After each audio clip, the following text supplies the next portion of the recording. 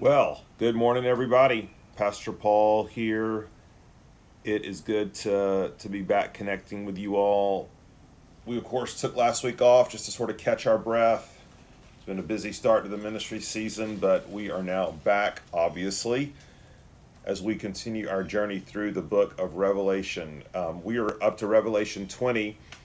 Would anticipate we'd probably spend minimally a week, and probably about 2 more weeks as we finish walking through this. We're getting to the good part, but of course, let's get the preliminaries over. Kermit the Frog says, "Hey, I don't think you've met him yet." If you don't like Kermit, then I'm not even sure we have any basis of relationship to move forward together from here.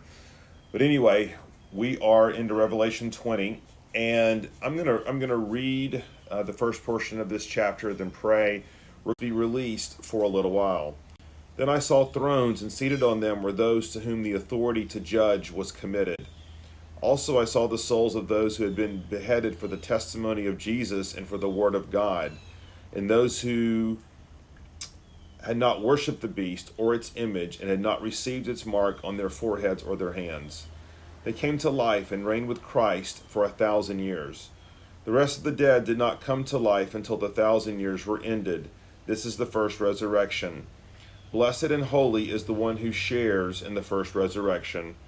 Over such the second death has no power, but they will be priests of God and of Christ, and they will reign with him for 1,000 years.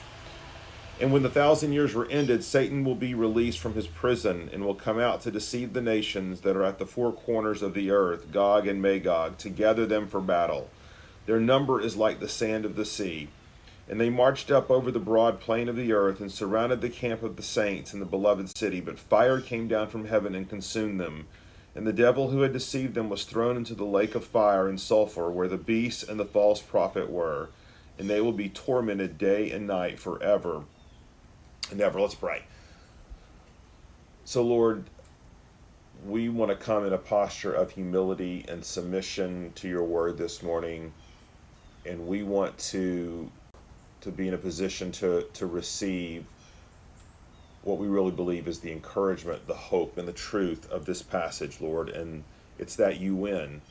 It's that you are coming back and that you're setting up your eternal kingdom, and that Satan one day will finally be defeated and cast into utter darkness away from the people of God, unable to hurt them anymore. And so, Lord, let us put our hope in that, our hope in Jesus this morning. In his name we pray. Amen. So the doctrine or the issue that really is pressed forward in this chapter is this idea of the millennium. Now, millennium obviously means 1,000 years, and we see, and there's a mosquito flying around, and it's going to just really bug me. Anyway, I may just have to take one for the team and get bitten for the sake of the gospel here. But none the I'm here. The millennium, 1,000 years, and the debate is over what is the nature of this 1,000 years that Jesus talks about here, or that John talks about.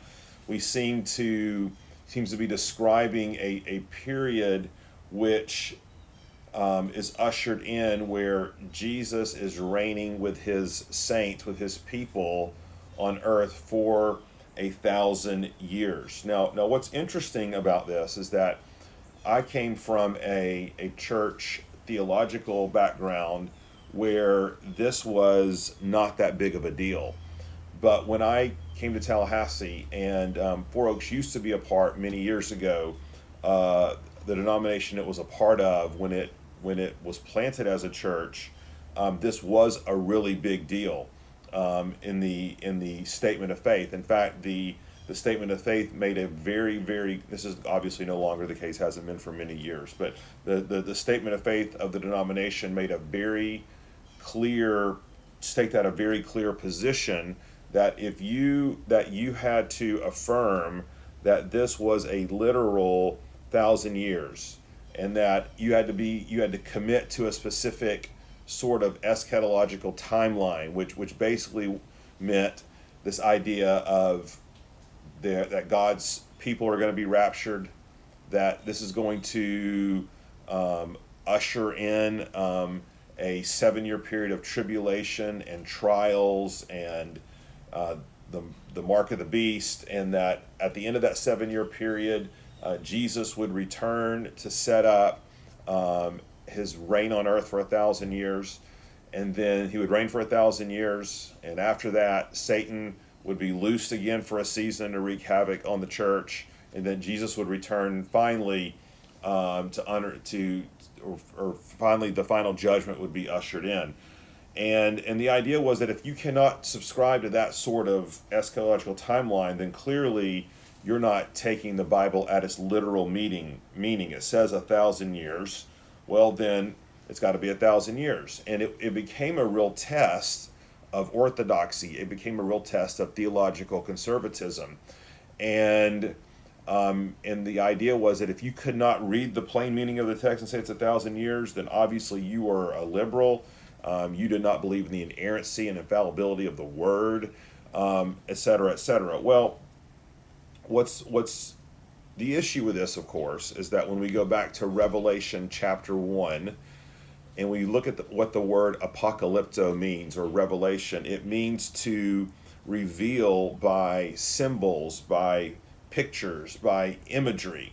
And as we've seen all throughout the book of Revelation, almost all of the time, these numbers that we see are meant to be symbolic. They're meant to paint a picture.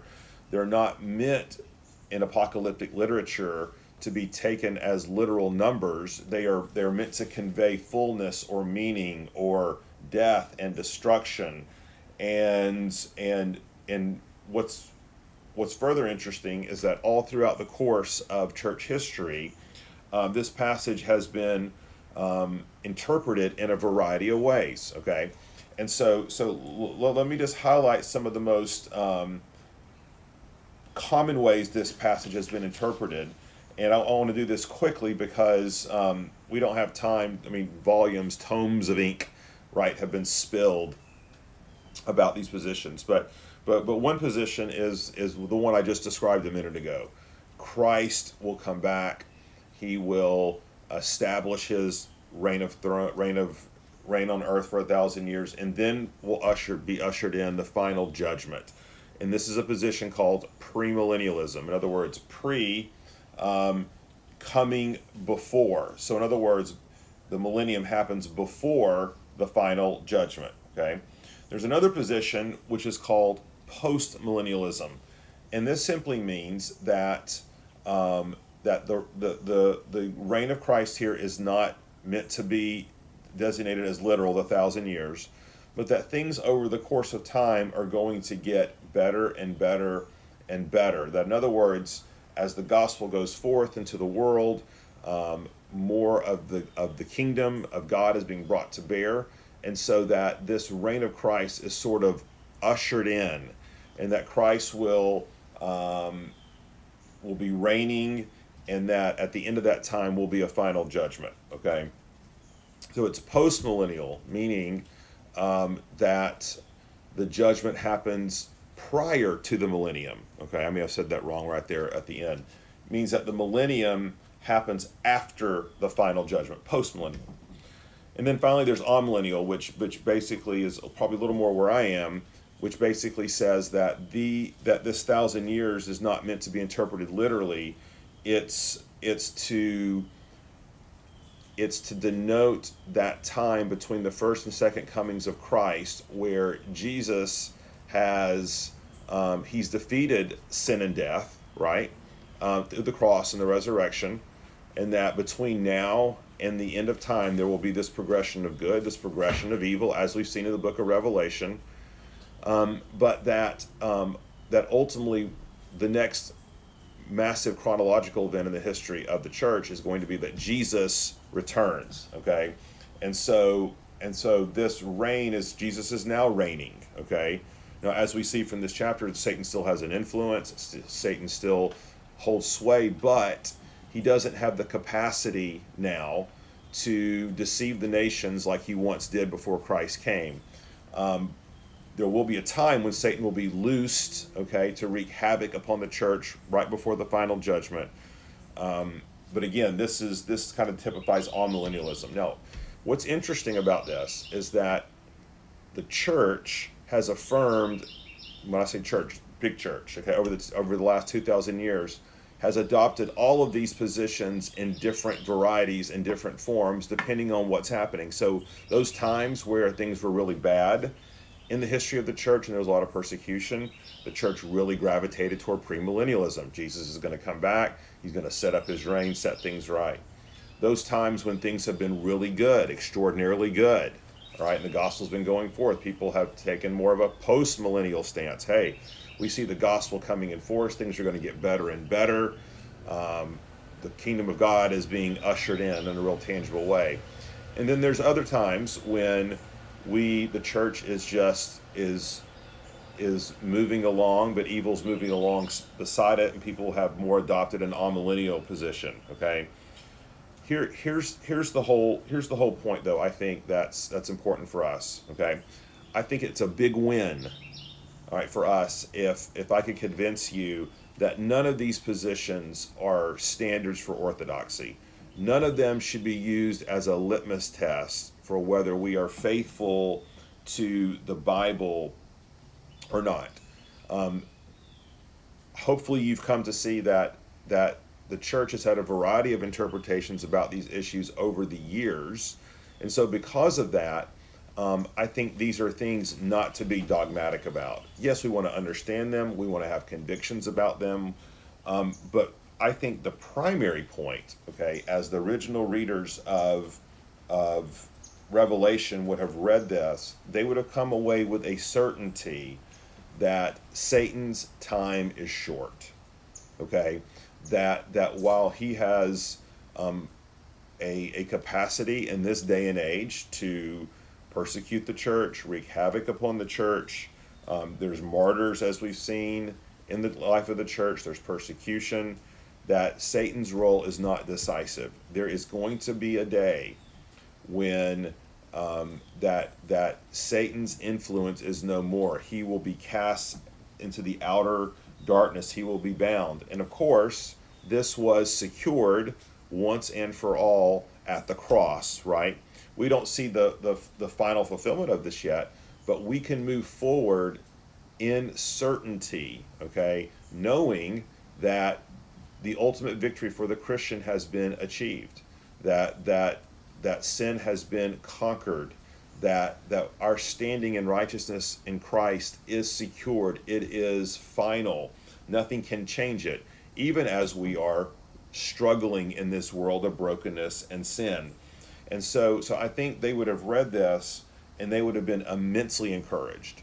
And so I would simply say, when we spend more time debating the millennial positions and eschatological timelines and using those as litmus tests to say, well, you're being faithful to Scripture and you're not, I think we've missed the point, right? I think we have to hold these things loosely in an open palm and say, what can we affirm with absolute certainty from a passage like this? And it's that Jesus is King. He is Lord. His reign has already come through the cross and the resurrection. That's called the already. But there's also an aspect of Jesus's reign which is not yet, which is coming in the future, which will be ultimately fulfilled one day. And because of that, we can have a certain hope right now. So hopefully that's not too terribly confusing. There's some resources we could recommend to you. There's a book I think it's by Klaus. It's called The Four Views of the Millennium. And it outlines all the different eschatological views about this 1,000 years, what it means. It has the authors interacting with one another. It's a really good book if you want to delve more deeply into it.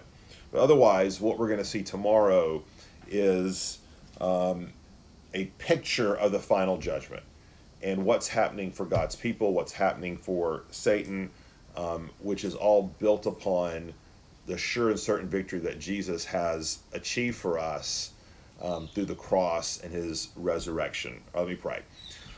Lord, these things can be a little hard to understand, but Lord, help us to gravitate towards the things that are most clear and most certain and that are meant to give us hope. And Lord, that is you are coming back. And you are the King of Kings and Lord of Lords of the universe. And you are reigning in your power and glory and majesty. And we give you honor and praise. And help us to trust in you today. In your name we pray. Amen. All right, great to be back. We'll see you guys tomorrow, same time, same